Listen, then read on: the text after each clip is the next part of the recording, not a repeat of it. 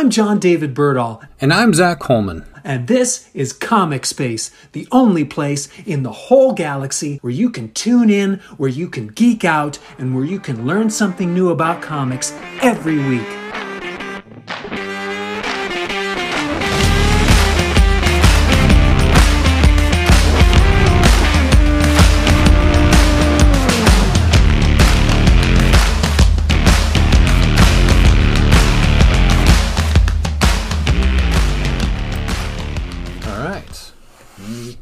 Hello, Spacers. This is Zach with John. Hey. How's it going, John? Well, I do believe it's going well. It's still sort of sunny here in Moorhead, Minnesota. The current time is 6:34 p.m. And here is, oh gosh, what's a song? What's a band and a song? Here's, come on, you're the musician. Yeah, but I'm just making this up as I go along. I'm trying to think of a song that we really ought to hear. It's like, Summer Lovin'. Is it? No, I was thinking of Black Betty. Is that what it is? Okay. Whoa, Black Betty, bam, lamb. Whoa, Black Betty, bam, yeah, bam, lamb. Yeah. Yeah, and so. Yeah, bam, lamb. It's like, oh. That's what's. Yes, maybe we'll put this in the episode. That would be good. Oh, okay, yeah. So that's what's going on in Moorhead, Minnesota. It's currently probably, 60-something degrees. And. Oh, man. Here's Black Betty. This episode we're talking about Marvel Comics, more specifically Marvel TV series. I know we spent the last 2 episodes talking about DC, and that made John happy, and that's what I'm here for. But thank you for telling me now. But no, now it's my time. So yes, let's start off with the most recent first, and even so recent that we have yet to see it. And I am, of course, talking about Hawkeye. We haven't met yet. I'm Clint. The new series that has been announced, the trailer has been released for December, if I remember correctly. December of this year. Sure. You've watched it already, haven't you, John? Yeah, I saw the trailer, and it's very Christmas oriented. Doesn't he say in there, like he talks about Christmas? I just watched it once, so I didn't watch it a couple times. But he says it's Christmas. He talks about it being Christmas. Mm-hmm. Yeah. And you see all the trees and the lights are up, and he's trying to spend time with his family, but it looks like he's getting drawn into some sort of SHIELD mission. So that looks like it's going to be fun. It's also drawing from the series Hawkeye by Matt Fraction a little bit. I did have a chance to read that, and it may not be an exact interpretation or exact translation, but they are delving into some of the elements of that story. More specifically, they're getting into his apprentice, Kate Bishop, who in the comics becomes Hawkeye for a little while and is part of the Young Avengers, which seems to me more and more like they're queuing up for that. We already have had Stature, who is Scott Lang's kid, show up. We've already had Patriot show up with the Black Captain America, his nephew. And now we have Kate Bishop. So in some form in the future, it looks like we're going to have the Young Justice, or not Young Justice, wrong company. Hey, why not? Because we already have had Young Justice, okay? There are series, that's that. We haven't had the Young Avengers. So we're going to have the Young Avengers in a live action form, and that is a recommendation. If you haven't read that, please do. So we have that. There's also this great scene that was one issue in the books that they're pulling from with going into all the different arrows that he has during this chase. And there's that scene at the end where they're in the car. This is too dangerous. Definitely not this one. You don't have to say definitely like that. Holy shit! There are arrows more dangerous than that one? So that's fun to see. So I'm excited for that one. And I ought to bring up, now it hasn't been totally confirmed, right? The Kingpin's going to be in there. That was what I was going to bring up too. I just pulled up this article. I'll be quiet then. No, that was great. Great segue. Thank you. He's been apparently he did a soft denial saying that he wasn't going to be in there, but he had recently liked a bunch of stuff about Hawkeye. He also done these little poems I was going to say Twitch, but no, the Tweety. Twitter, yes. Twitter, yeah. You can tell how much I use Twitter. Oh no, you're probably there. The way you're talking, you're on there right now, aren't you? Well, I have no. I'm not on there right now, but I am pulling up an article that has his tweets showing some of his poems that he's done that reference the Hawkeye series or moments in the Hawkeye series. So he's given a soft denial to it, but there's some evidence that maybe he might be coming into it, and even in the comic books, there is precedent for it. The Kingpin shows up at one point. Hawkeye steals a whole bunch of money from all these crime lords, these other kingpins and super criminals and stuff like that, so he earns their ire. So to have that happen, I would love to see him come back. I mean, Vincent D'Onofrio was one of the great things that come out of the series of Daredevil. Yes, and that's what I was going to say. Like the Kingpin being in there, wow, that'd be just stellar. Hooray! Let's celebrate that. More characters, and more series and whatnot. But to have Vincent D'Onofrio reprise his role as the Kingpin, from Daredevil. Yes, more of that, absolutely. And it would also just silence those rumors, suggestions that the Netflix series wasn't part of the actual MCU. It's been kind of hinted at that maybe it isn't, maybe it is. Who knows? I don't think we ever got a real confirmation from Feige about whether it was or not. I know that they tried, and it may get to that point where it's just kind of going away. But with this about the Kingpin, and then rumors of Daredevil, Matt Murdock coming up in Spider-Man, and the original actor who played Daredevil in that one reprising his role again, it's looking like it might go to the side of, oh, it is part of this universe. I wanted to make this city something better than it is. Something beautiful. You took that away from me! Which is great. I think they should have been from the get-go. So that's something to look forward to. And then we've had the most recent ones. We have What If, which is out now. It's a continuing series. That's a nice one. That's a nice animated adventure to explore. What If. I still say that the best episode so far has been the one with Dr. Stephen Strange. I watched that one. I recently just watched it. What'd you think? I wasn't certain what to make of it at first, okay? That feels weird, but I'll allow it. And so that's not to say I did enjoy it or didn't enjoy it. It was just kind of like, okay, what's happening in this one? And then really, I got it. Okay, I got it. It's not like I didn't understand what was happening. Okay, I got the plot. But it was just kind of like, wait, where's this going? Is he actually going to become and then stay totally evil, or malevolent or something like that? But then, he's talking to the Watcher, or Uatu, right? He's talking to Uatu. And, I love that part. Yeah, and he's begging, please, no, please. And it's like, oh, I get it. I get what this is about, This is world building here. Yeah. That's what's going on. Uatu, we're finding much more about the Watcher, or we're finding out, about the Watcher much more.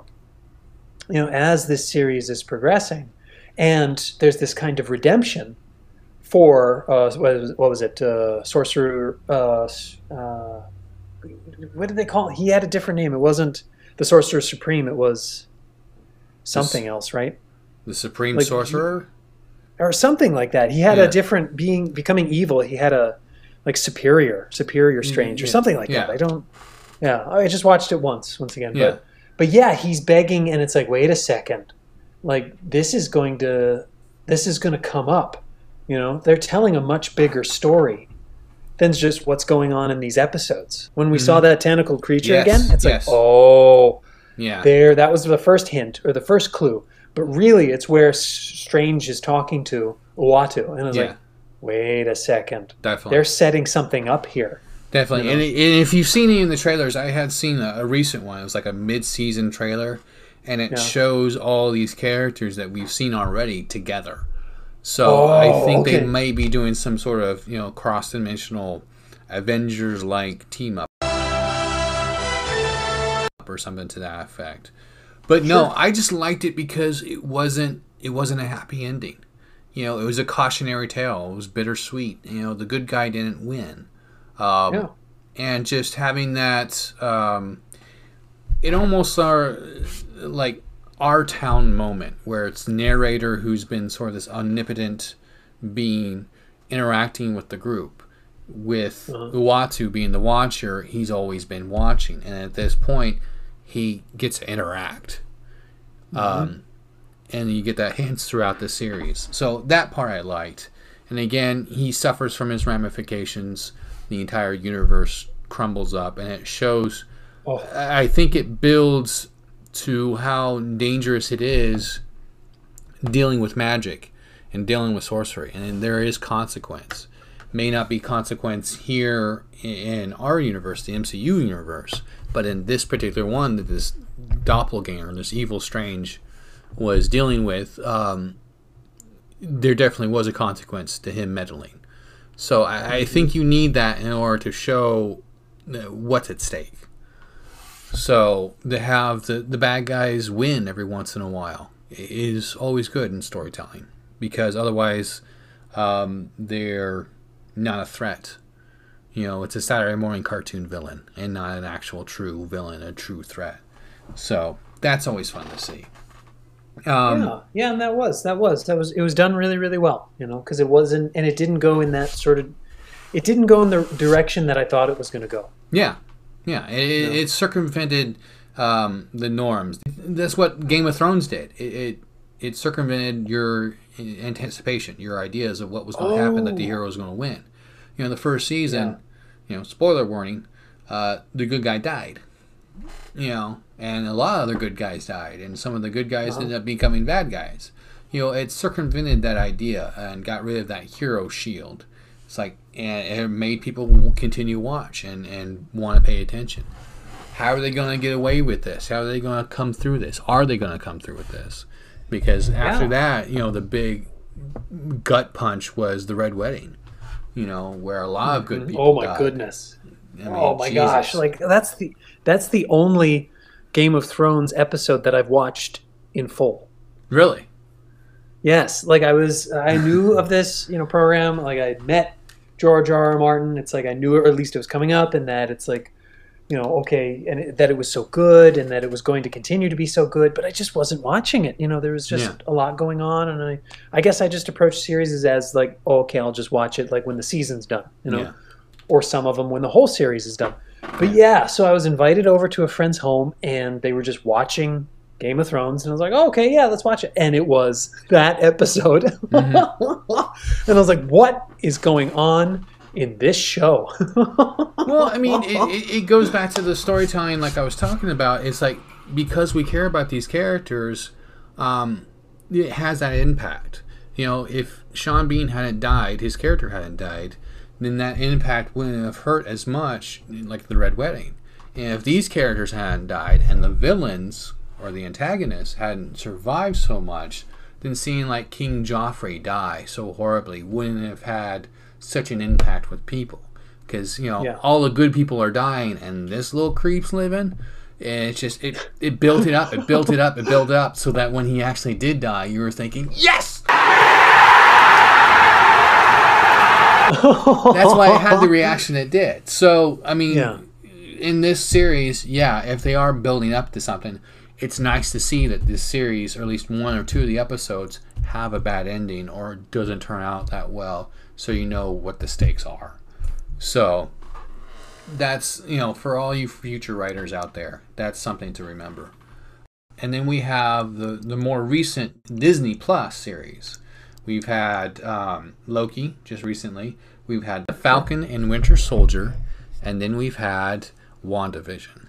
So, John, why don't you, out of those three, what's your favorites? 1, 2, and 3. Gosh, and this isn't me trying to avoid the question. It's just I experience good and bad sort of differently from some people because of just kind of how the perspective that I do have, Okay. myself. Okay. And so yeah, tell us what you think. I'm not gonna. It's not gonna be like personal. So it's gonna be just how they were written, how they were acted, how they were executed. Yep. Okay. And so the best out of the three, let's just start with the one I do believe is supposed to be the best, and that is Falcon and the Winter Soldier. Yes. Yes. Okay. Yes. And I'll tell you why. Okay. But let me keep rating them. Okay? Yeah. Go ahead. Yeah. Yeah. And then Loki, and then WandaVision. Okay. That's your rating. Yep. And then after all of those, What If? Because Yeah. I was just about to bring up What If and say, it's great. It's great. It's fun. It's sort of silly, and all that. Yeah. But it's not.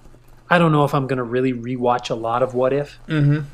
To tell you the truth, That seemed more of like for the kids and sort of like an experimentation, I guess. Here's something fun that we can do to get away, sort of cleanse the palate almost. It's like, hey, we're here to have fun and not be something like Falcon and Winter Soldier, which deals in some heavy subject matter.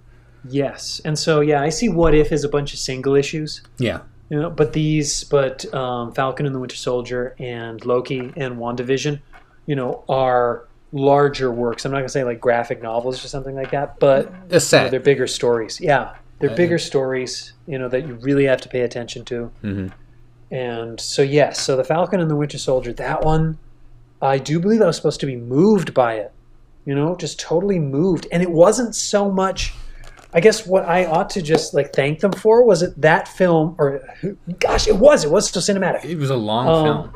And you had talked about Anthony Mackie reprising his role as Captain America. Yes. Or being Captain America in a fourth Captain America film. Mm-hmm. So that's probably why I bring up film. But it wasn't so much just setting up like the next big Marvel story or the next phase. That one was really self-contained to me, and it was really just telling this story of these two individuals. Yeah. Which I thought it did so well. It was so successful at it, right? Yeah. Don't you think so? Definitely. So Yes. it's great storytelling right there. And as I said, it deals with some heavy subject matter. It deals with race. It deals with what happened to these characters. Sebastian Stan, whether or not he's back to normal as the Winter Soldier. Bucky. Bucky. Him coming to terms and having to deal with what he's done and trying to find some form of redemption. Then we have Anthony Mackie's Sam Wilson, who was given this heavy burden, this heavy responsibility, symbolized in this shield that Captain America gave him at the end of Endgame. Yeah. And coming to terms with that himself, Isaiah Bradley, and learning about him, how he was a test subject. And how he was essentially locked up, tortured, experimented on to try and reproduce this, and how he later escaped, and then coming to terms with how, as Isaiah put it, no self-respecting black man would ever carry that shield. And really dealing with discrimination and how this country has treated minorities. It didn't shy away from that, as well as giving us some great action and some really memorable scenes. Yes, and I want to talk about that no self-respecting black man would carry that shield, and it's like, and Isaiah Bradley, he was played by the actor's name. He was Mantis. He was in the TV series Mantis, and he was the voice of Jean Jones. On Justice League Unlimited. Yeah. Or Justice League and then Justice League Unlimited. Carl Lumbly. Yeah, Lumley. Carl Lumbly. Yeah. I remember him off of Alias too. He was sort of like the partner to Jessica. Okay. But and so the no self-respecting black man would carry that shield. And doesn't that draw from the comics as well? But wasn't it red, white, and black? Yeah. Is that the name of the series? It was a little mini series they did that delves into Isaiah Bradley's run as Captain America briefly, sort of as an experiment to see if this would work. They released a whole bunch of these quote-unquote super soldiers, the ones that survived, and to South Korea, and he was the only one to come out of it. Okay. And, so yes, also drawing allusions, to the Tuskegee experiments that they did on African American pilots. Also delving into that dark history. Yeah, that's terrible. And so all of that coming up, and him saying, no self-respecting black man, would be Captain America. Yeah. And then Anthony Mackie's character, right? Or Falcon. Let's just say Falcon. Yeah. Although in the show, Black Falcon.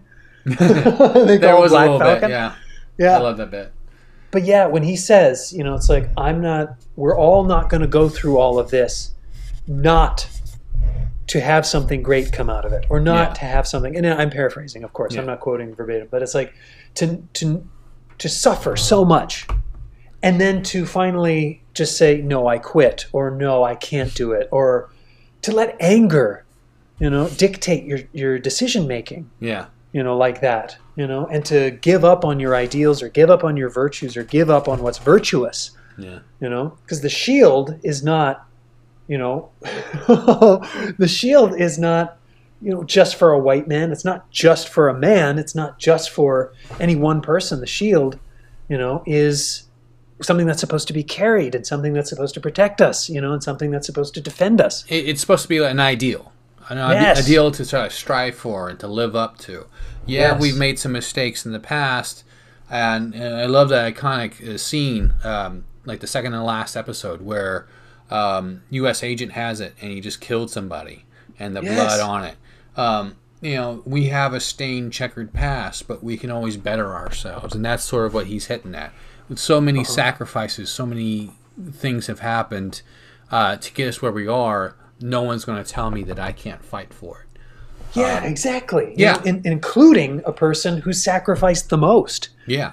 And that's what you have to do. You have to, in the face of such adversity, in the face of such, like conflict or challenge, or impossibility, you have to say, no, I am going to persist. I am going to persevere. And that's why that series is at the top of the list for me. Yeah, definitely. And it kind of brings back that idea that was brought up in Civil War, and dealing with whether it's right or wrong to live up to these ideals. And it was kind of hinted at that movie Civil War.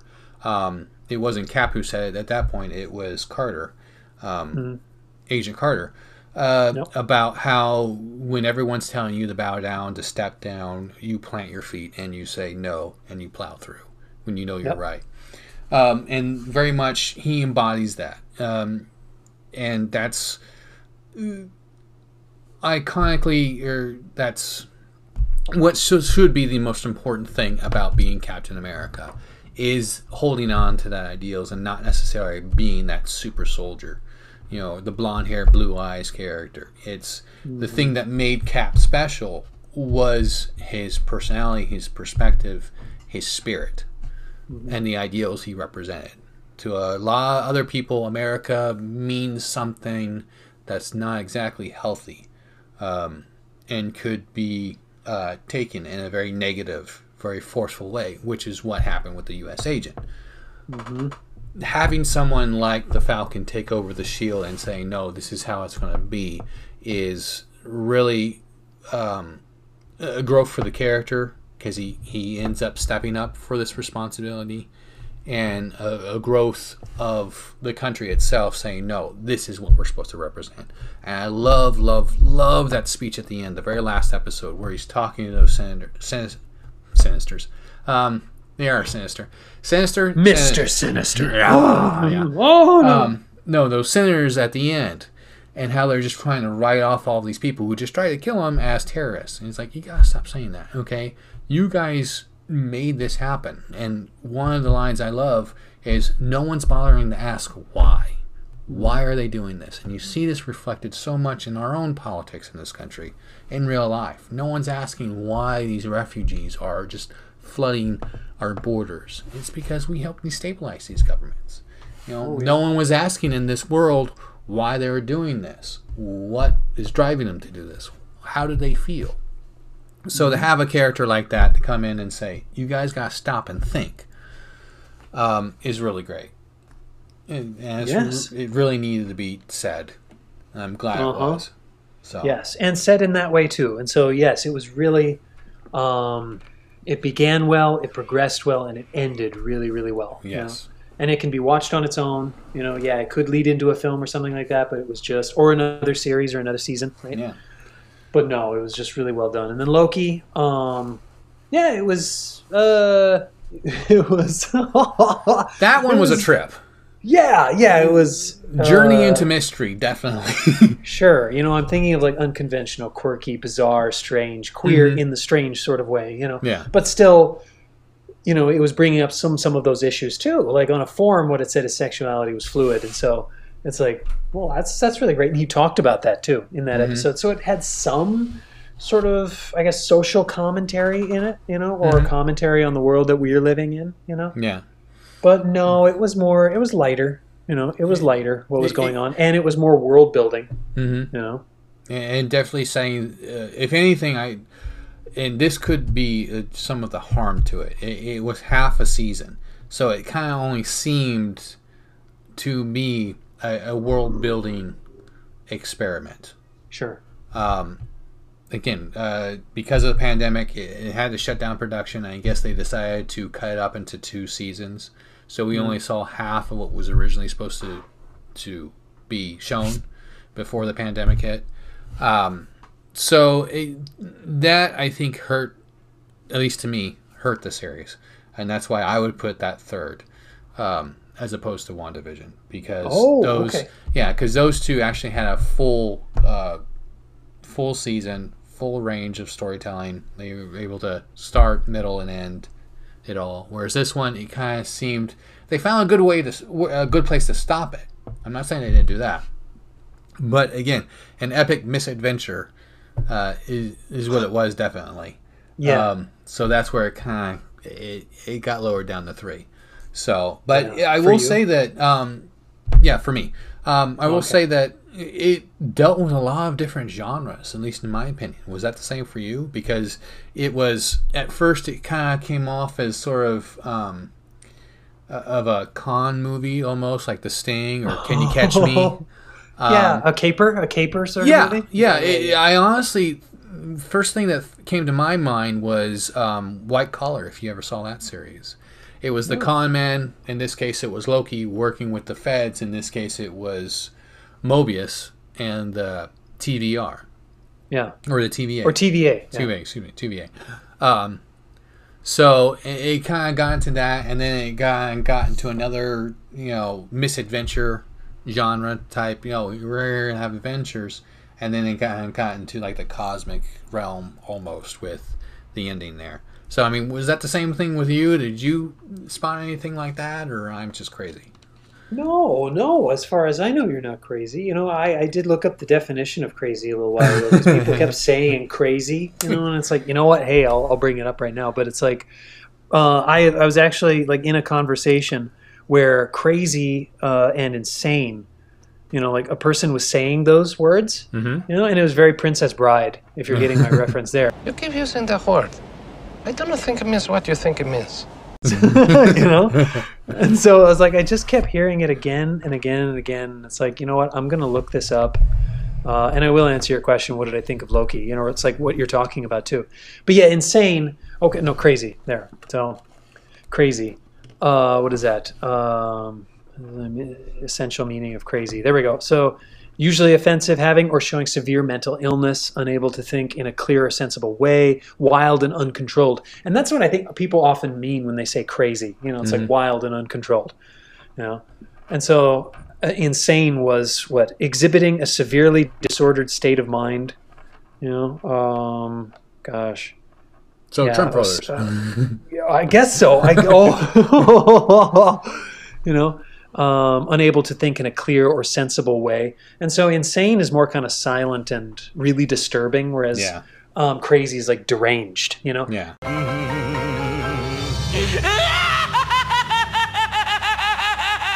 And so Loki was really deranged. I'll say that. Are you being deranged right now? No. I totally agree with you. Yes. I totally agree with you that they just kind of threw, and I'm not saying they did this haphazardly, probably happily, threw ideas. I think that was like the whole point of it. It was meant to be a misadventure. It started off with that caper sort of, con movie, and then it was meant to break off into him kind of joining with the quote-unquote bad guy or the antagonist, and then learning more about that, and then them teaming up to find out, oh, look, there are other Lokis, and oh, look, there's this grand puppet master. We finally get to figure out what it's going on. And you really get the feel for the characters. At first you think, this variant Loki is really a bad person, but you get to know her, and she's not all that bad. She has a logic, a reasoning to it.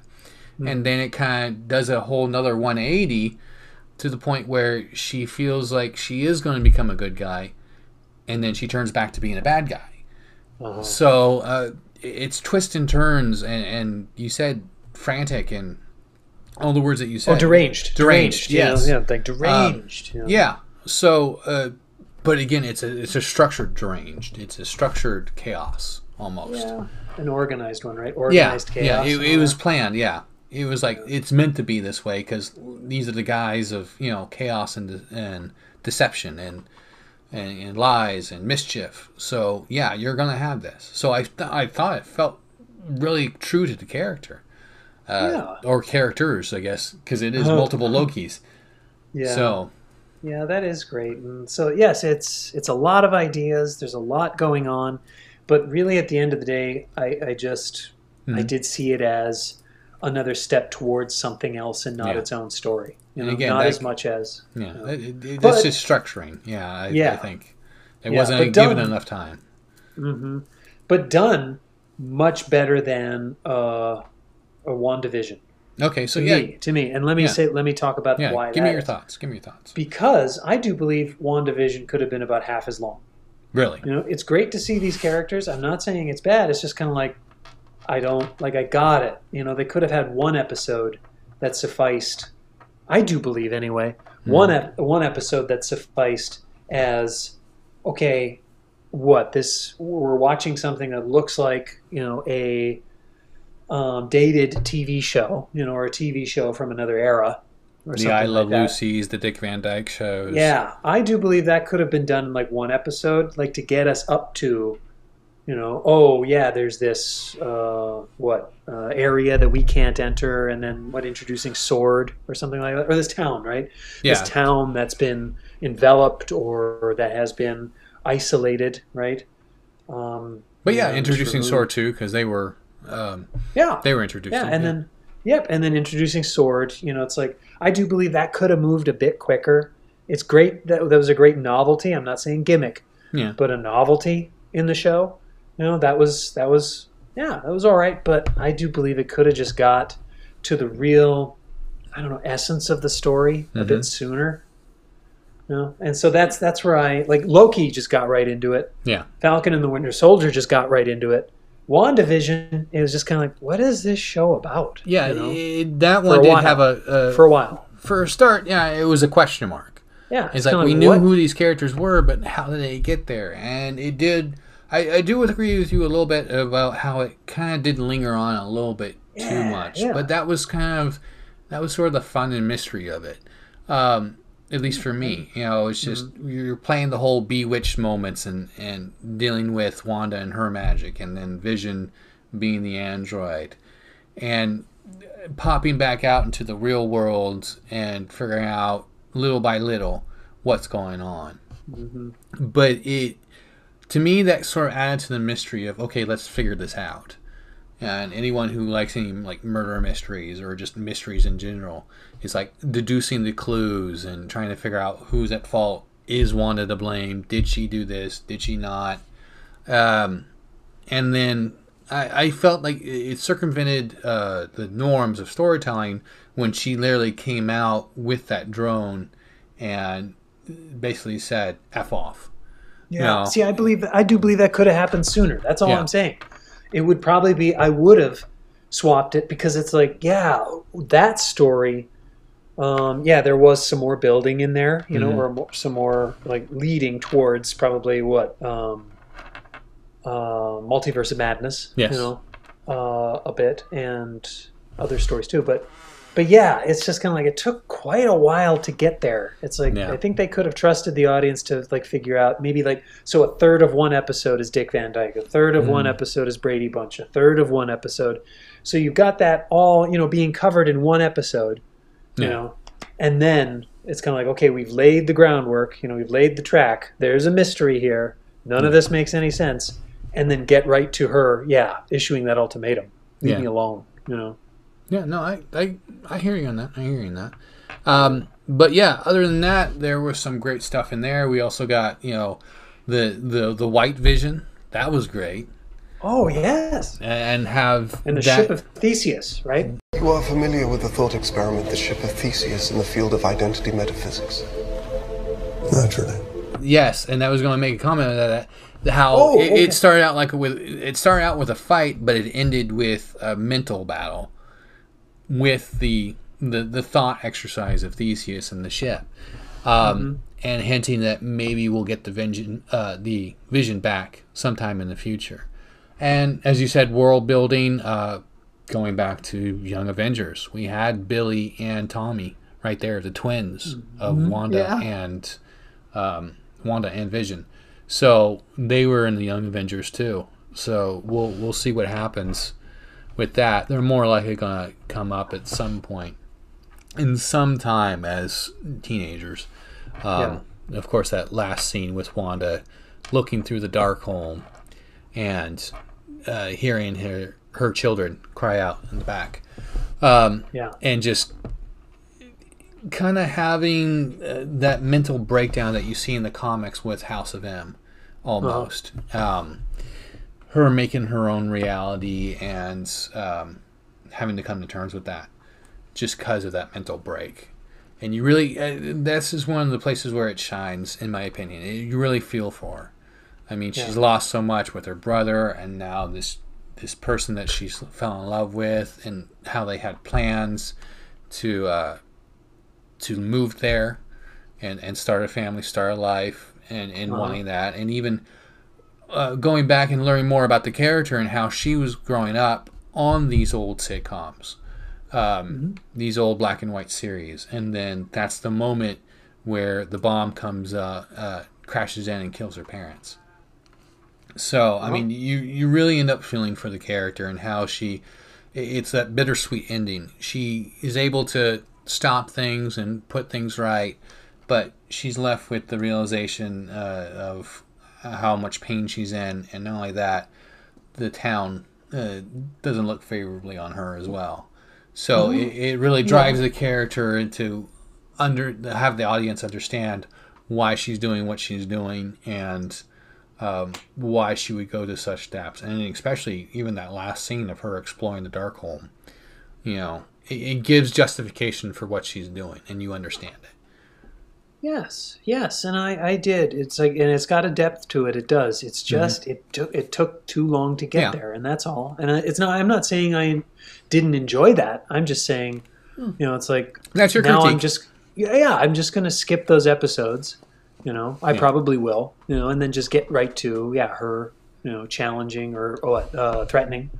People, and then there's a mystery, and so they start to solve it. And you know, I do believe that it was the other series are more successful. I mean, just you hear about them more people are watching them because they just got right into it. You know, it's like, we know you know these characters. Also, the Netflix series, the Big Four of Daredevil. This is my city. Of Jessica Jones. What are you on, lithium? Luke Cage. Sweet Christmas. And Iron Fist. Not even after I clocked you with this bad boy. So I'll start off. I would have to rate, of course, Daredevil being the top of the four. There's no question about that. And then I would have to go into Luke Cage being my second. Oh, okay. And then it's sort of a tie between Jessica Jones and Iron Fist. And I'll explain why. Let's start from the bottom. Iron Fist may not have had a good running out the gate with its first season. I still like it, and I'd still watch it. But it improved with the second season. Whereas Jessica Jones had a really good, strong start with her first season, and then the second and third, I mean, it just kind of lagged. There was a third? There was a third, yes. I didn't even know that. Yeah. after the first season, and do continue after I say this, but it's like, after the first season, I watched some of the second one, and I was like, I'll just wait. Yeah. And I didn't go back to it. Yeah. This was around the time, the third season of Jessica Jones was around the time of the merger with Disney. Oh, okay. So it was really up in the air about whether or not they were actually going to do any more. So it came out around that time, and it just didn't really get a lot of hype and a lot of advertising on it.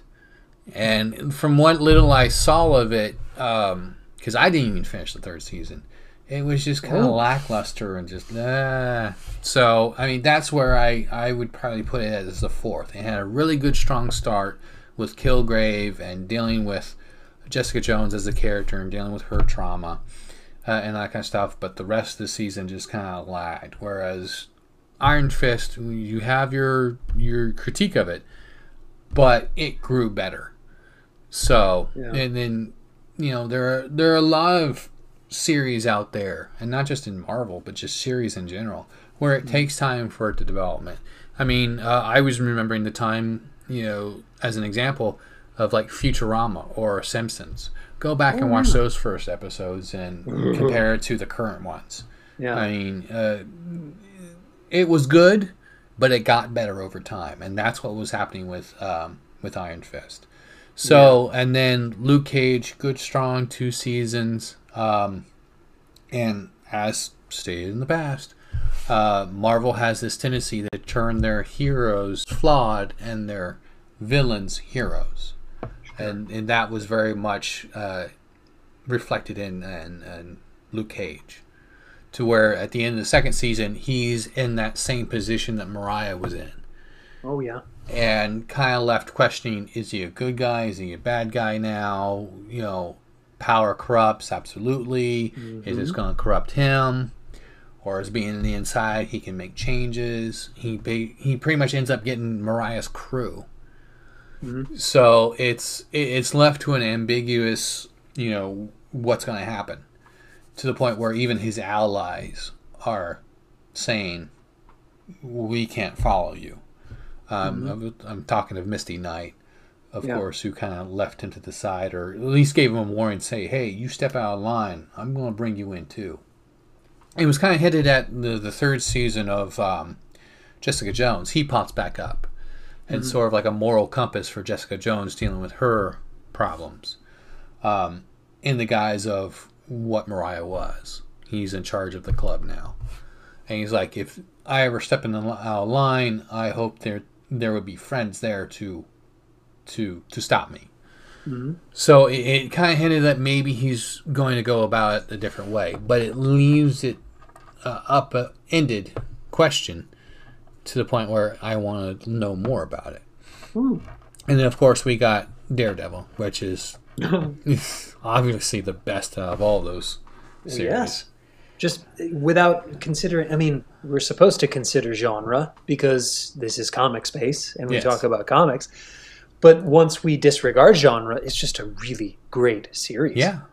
Yeah, I mean, take away the superhero vigilante elements of it, you still have a great story. So, I mean, that's to be applauded. And again, going back to flawed heroes and heroic villains, it really fleshed out the characters, and going back to the source material with Frank Miller's Daredevil and his run in the series, dealing with his conflict with his religion, his Catholicism, about being a lawyer trying to help people, and then at night beating the crap out of people and being violent, and then making sympathetic villains, as where we have Kingpin. You feel for this character and you want him to succeed, but then again you see the horrific things he does. So it's very much sympathy of the devil. Sure. And much like the sympathy of the devil, the devil coerces others, and you're talking about his love, Vanessa, and how he kind of corrupts her, is really interesting too. A woman that can be bought isn't worth having. And then you get into later seasons dealing with the Hand, bringing in characters like the Punisher, which is also another series that we should talk about as well. Okay. Elektra 2, and dealing with that. More development of the Hand. The conflict with Daredevil's Stick, his mentor, and Elektra was always interesting. And then we get into the third season where we bring in the villain Bullseye and sort of the corruption of his title as the Devil of Hell's Kitchen because of what Bullseye did. And him sort of whether or not he should continue being the Daredevil is really interesting conflict. Really interesting storytelling, in my opinion. So that's why it ends up being the best. Yeah, I'll just jump right in. So, you know what? I'll talk about something that hadn't been brought up yet. Defenders. Yes, the Defenders. I watched, and it's like, wow, okay, yeah, I'll come back to that. That's something I'll come back to. I'll watch that again. They brought them together, I do believe, really well. With what they could do on Netflix. Being TV, streaming series. I say TV series, and perhaps they will actually be on a TV channel at some point. Yeah.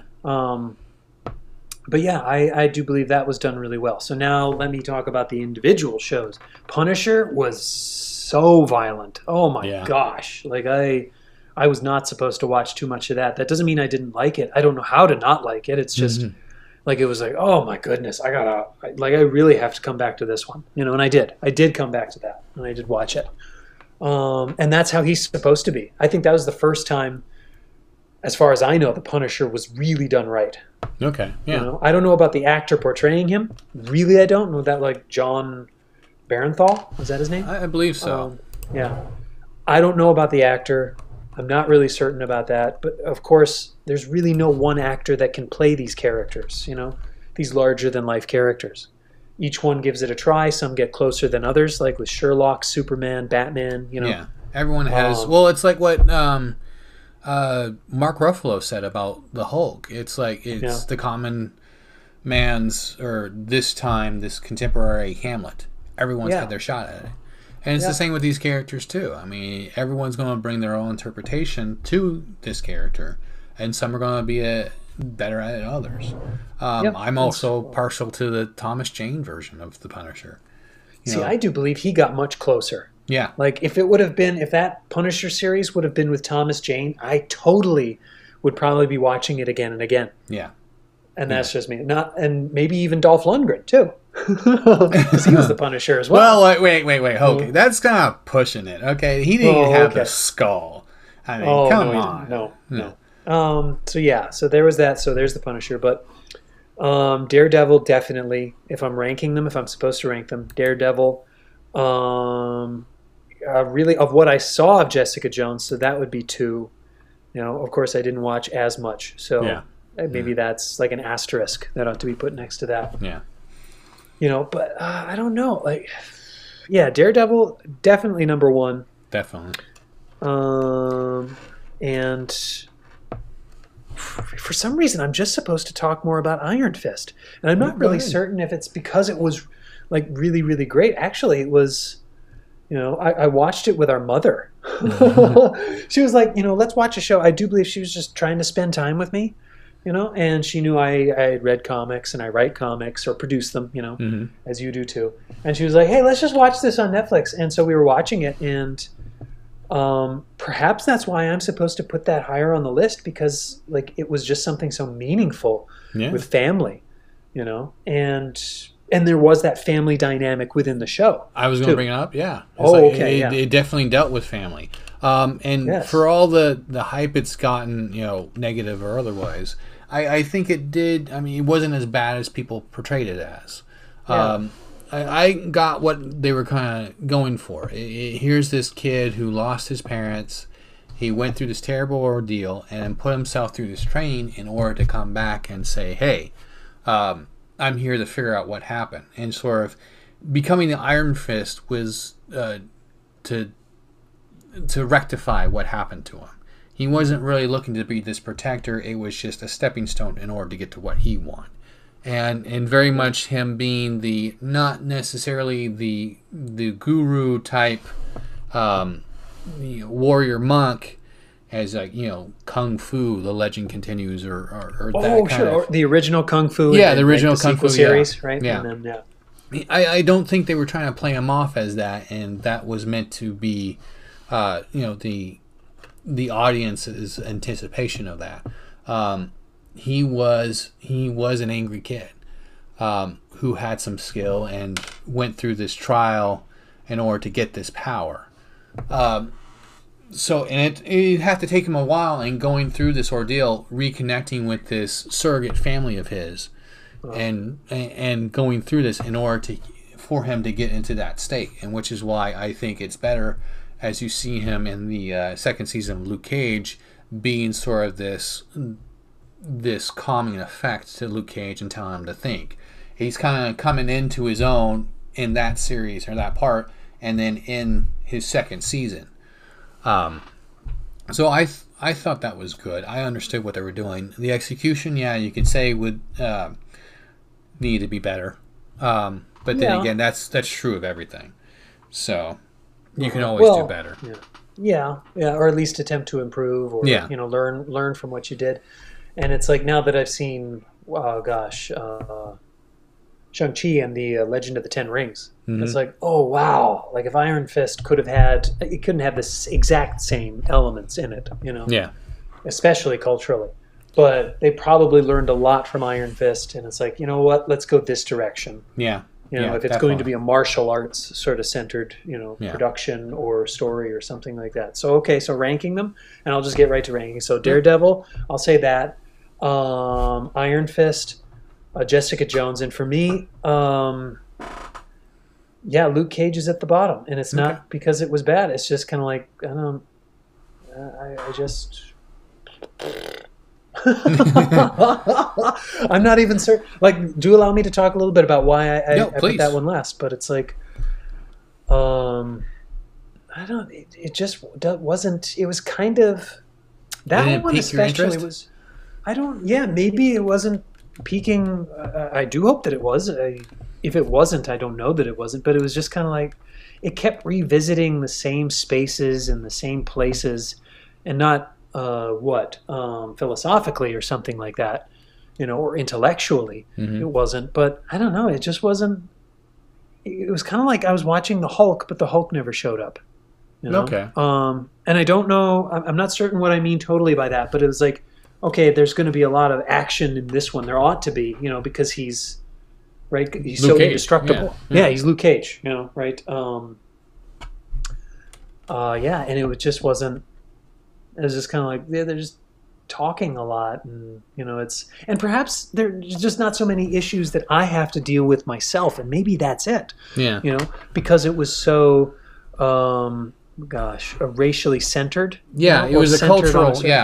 Yeah, and so I'm not putting it down. In fact, I'm supposed to be glad I watched it, and I did watch it.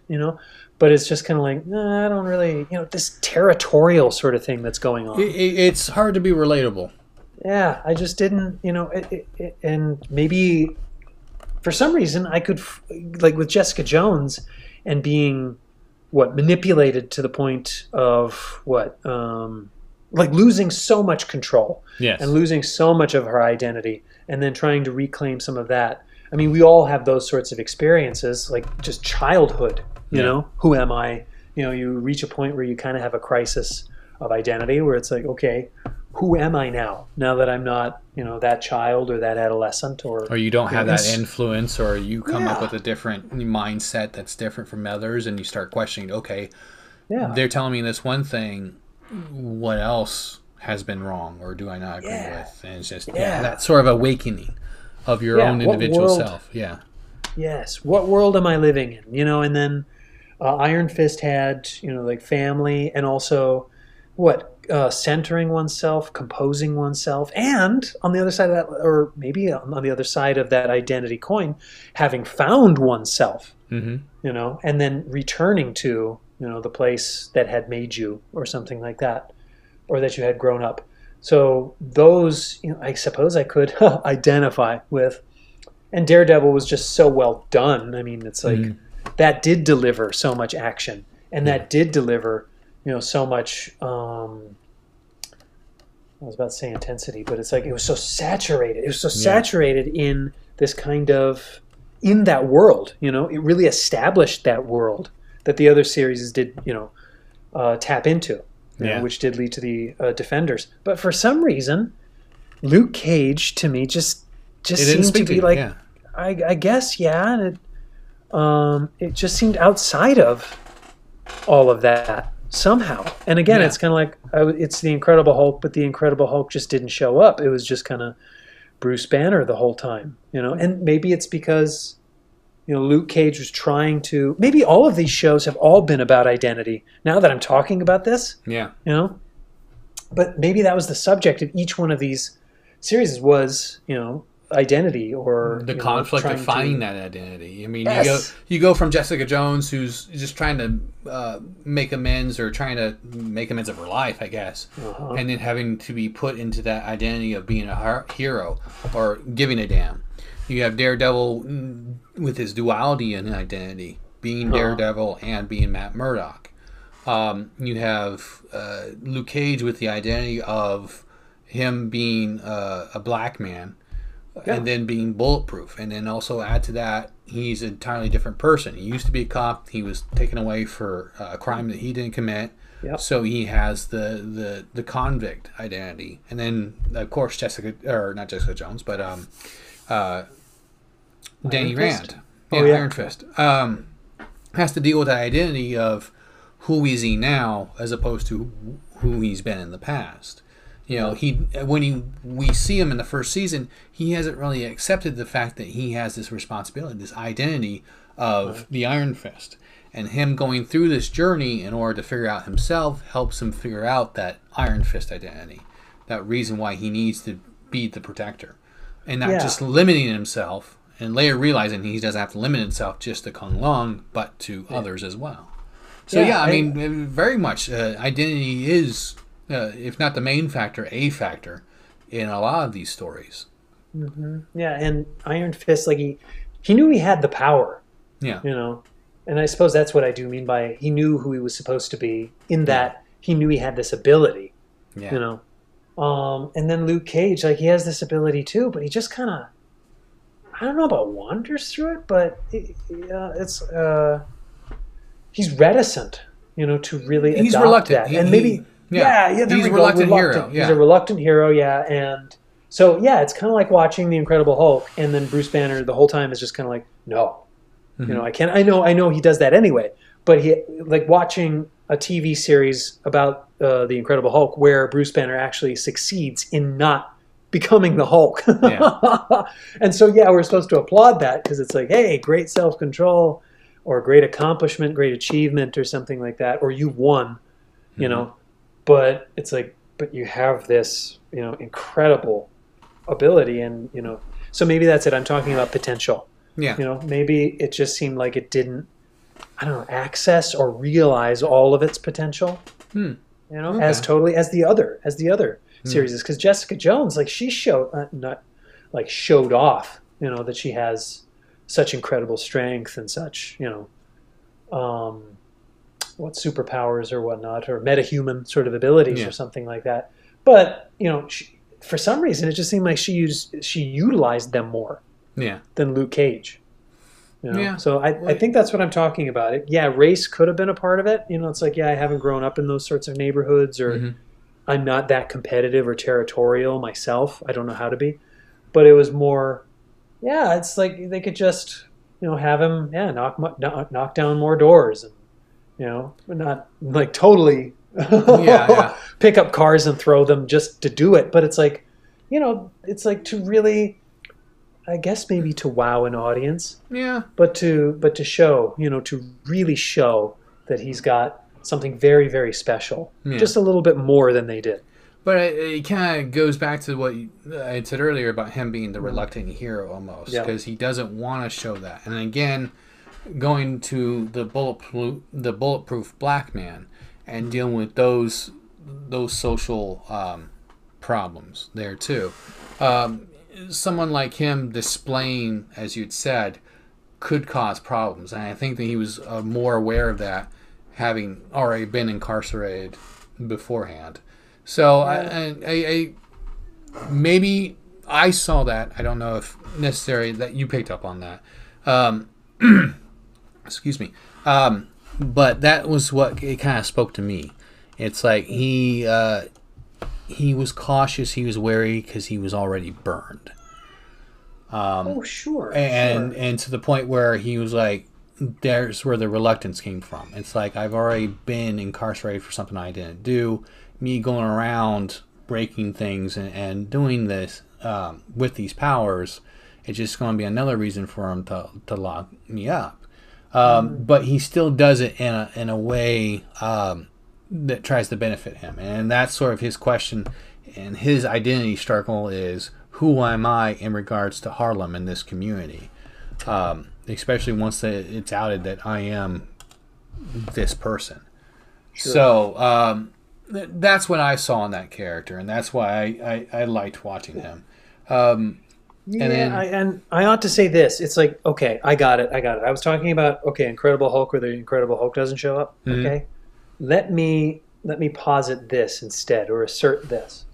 It's like, if I were supposed to watch, if I had a choice, really, I don't know about that, but a series about Isaiah Bradley or a series about Sam Wilson, I'd probably watch the series about Sam Wilson. Not because I ought to deny that wrong has been done, to certain people, of a certain group. That's not what I'm saying. It's that the character, okay? I'm not going to watch a series about Isaiah Bradley talking about how awful it all is and how reluctant he is and how, there's no self-respecting black man who would, we just talked about this, who would be Captain America. I'm going to watch the series about Sam Wilson triumphing. Persevering as well. Sure. Because Isaiah Bradley ends his journey, at least when he's Captain America, cynical until Sam comes along. And then Sam is the one who perseveres and comes out with a better disposition. Yes.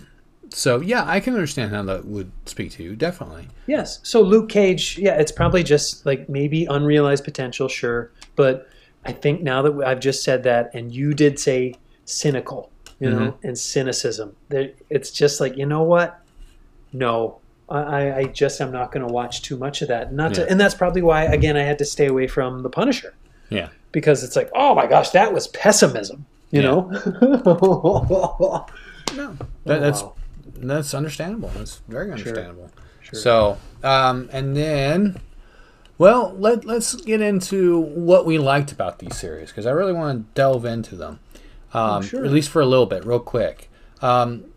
Daredevil, I loved the fact that they were pulling so much and definitely could use a little bit more help from the comic books.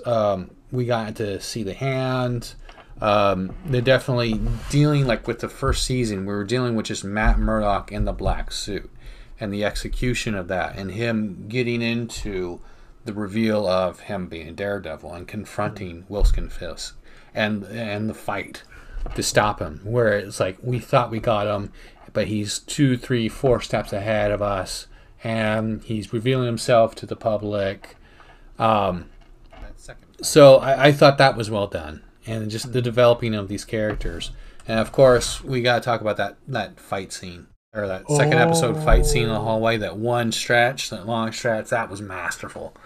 Yes. And that really shows you that the toll it's taking on him. Just, I remember that one scene where he just kind of he falls back onto the wall and he kind of props himself back up to launch himself off with his tired punch and just being really torn down and worn down. I think that's one of the things that makes a good story and makes a good hero. You see the hits, you feel the weight of what he's going through. Another example would be that fight against Nomu, or Was it Nomu? I think it was Nomu in the second season. No, it was the first season, but he comes back in the second season. The ninja, where he's in the warehouse, and he just cuts him up and really, really makes him bleed. I thought was really cool. But then again, not only the physical, but with his struggles and trying to bring Wilson Fisk down. I just dropped that.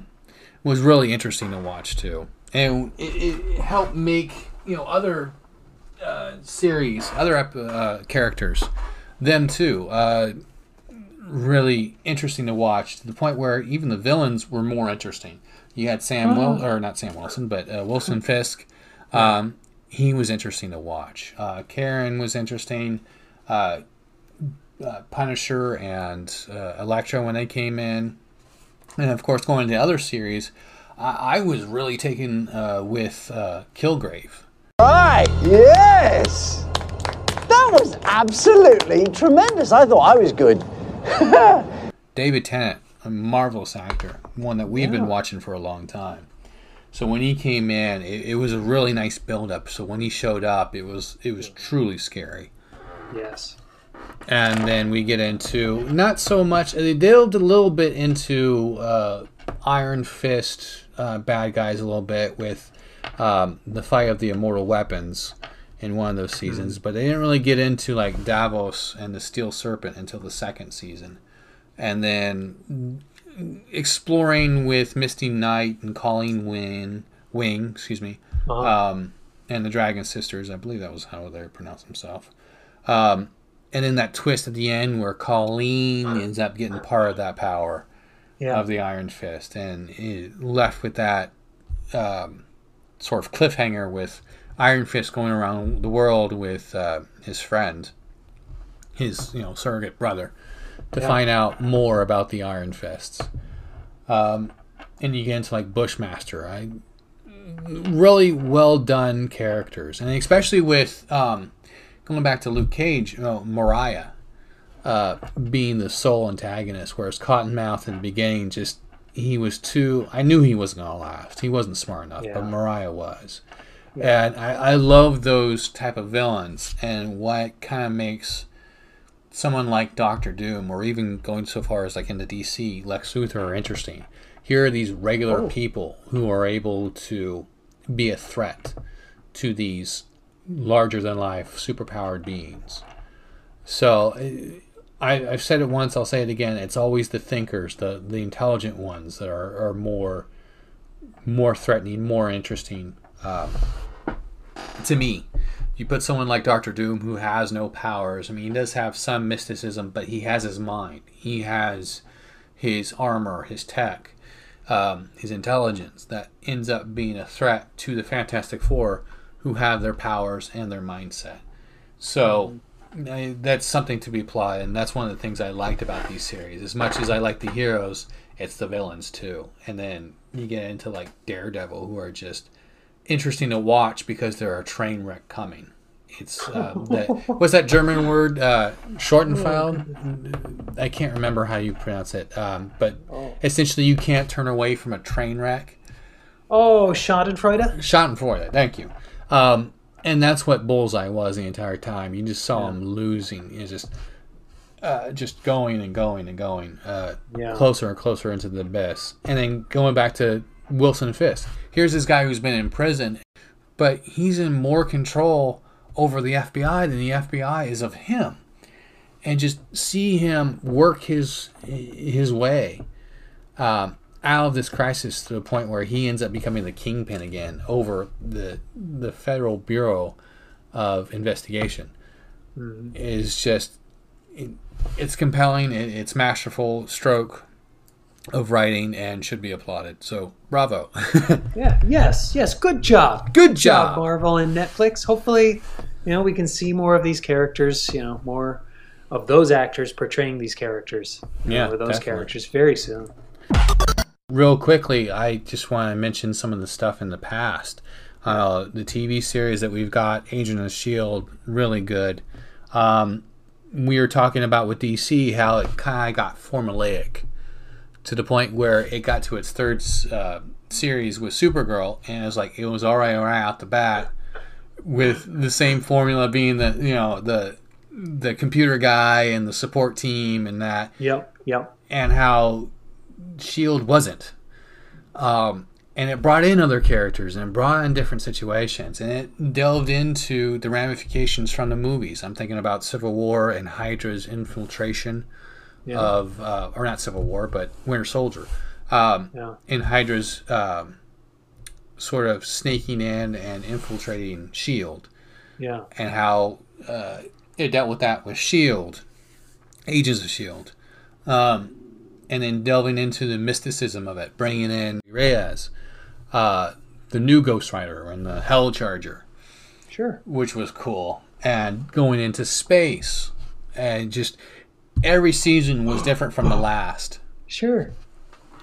Which is really great. And then you go in prior to that, then we get into like the cartoon series. One of my personal favorites, and yours too, the 90s Spider-Man. And we had talked about the DC series with Batman being the greatest. I would put that akin to X-Men animated series, which was really great. I mean, when you get that intro going, you know you're in for a good time. And it delved into a lot of the source material from comics. I mean, I'm talking about like Dark Phoenix. Yep. Days of Future Past. Days of Future Past. Bishop showed up, and I was, when I started watching that, I was like, well, who's that character? And then Forge? Wasn't Forge in there Forge as well? was in there too. Cable was brought in. They brought in with Genosha. Yeah. They kind of delved into the Extinction Agenda a little bit. But they delved a lot with the source material and dealt with some serious stuff, especially with discrimination and racism. Mutants being feared for who and what they are. Yeah. It wasn't a cut and dry villain of the week thing with X-Men. I mean, you sympathized with Magneto. You understood his plight. Yeah. Oh my gosh, I'll have to bring something up. I'll wait. Okay. But I mean, to the point where even in some series, some parts of that series, he ends up becoming a hero.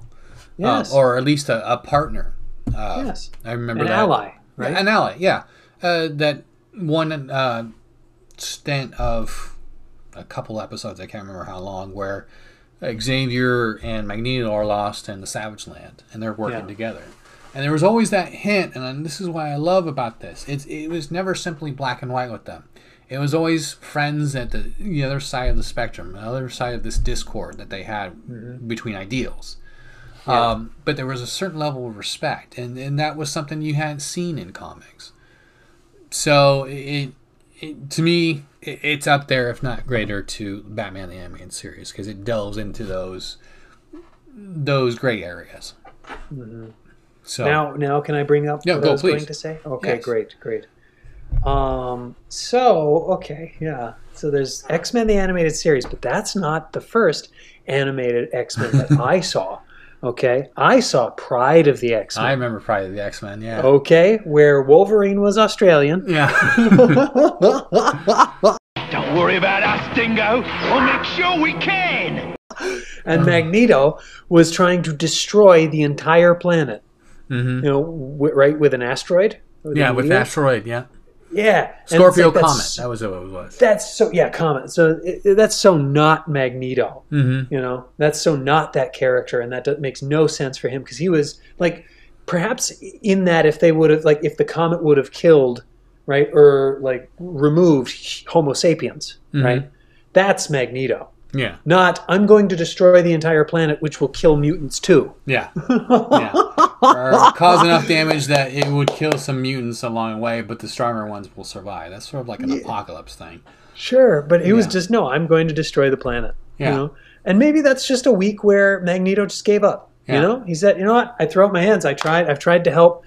I tried to understand humans, and they, made me suffer, or, they really wounded me. I tried to help out mutants, and they wouldn't listen. So, what? I'm just going to destroy the whole planet. Well, oddly enough, that was kind of what he did. He didn't send a comet, but you remember that Jim Lee revival in the 90s of the X-Men comics? That was pretty much where Magneto was. He was like, he'd given up.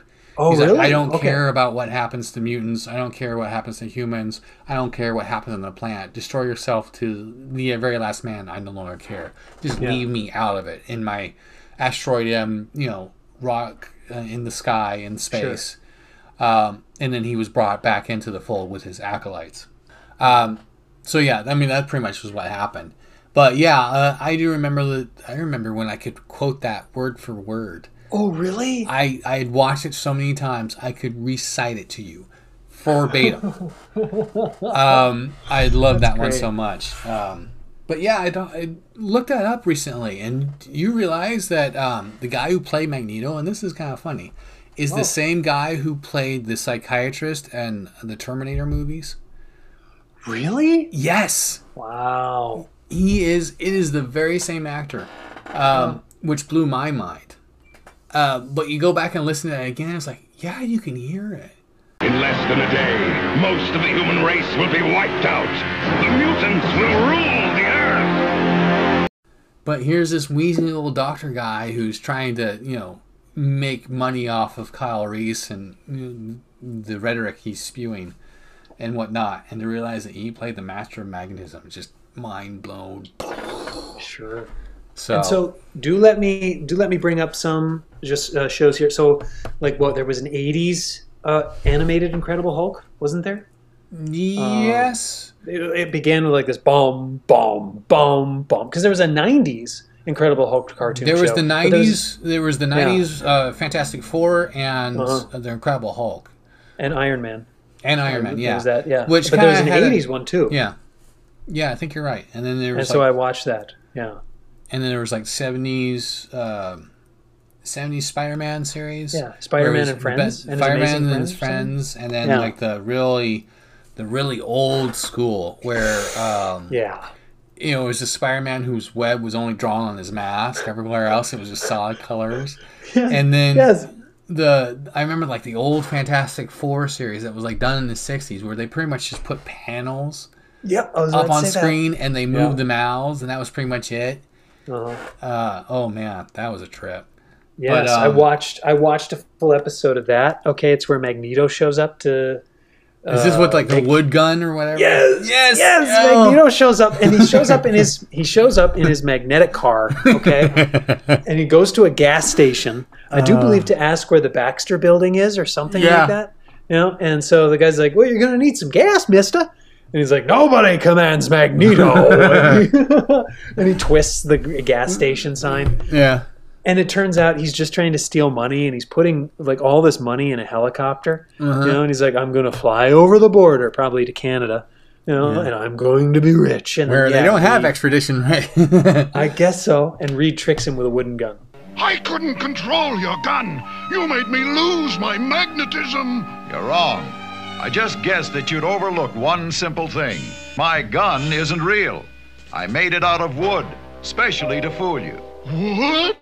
That was hilarious. A wooden gun? Oh my god, my Bane, wood!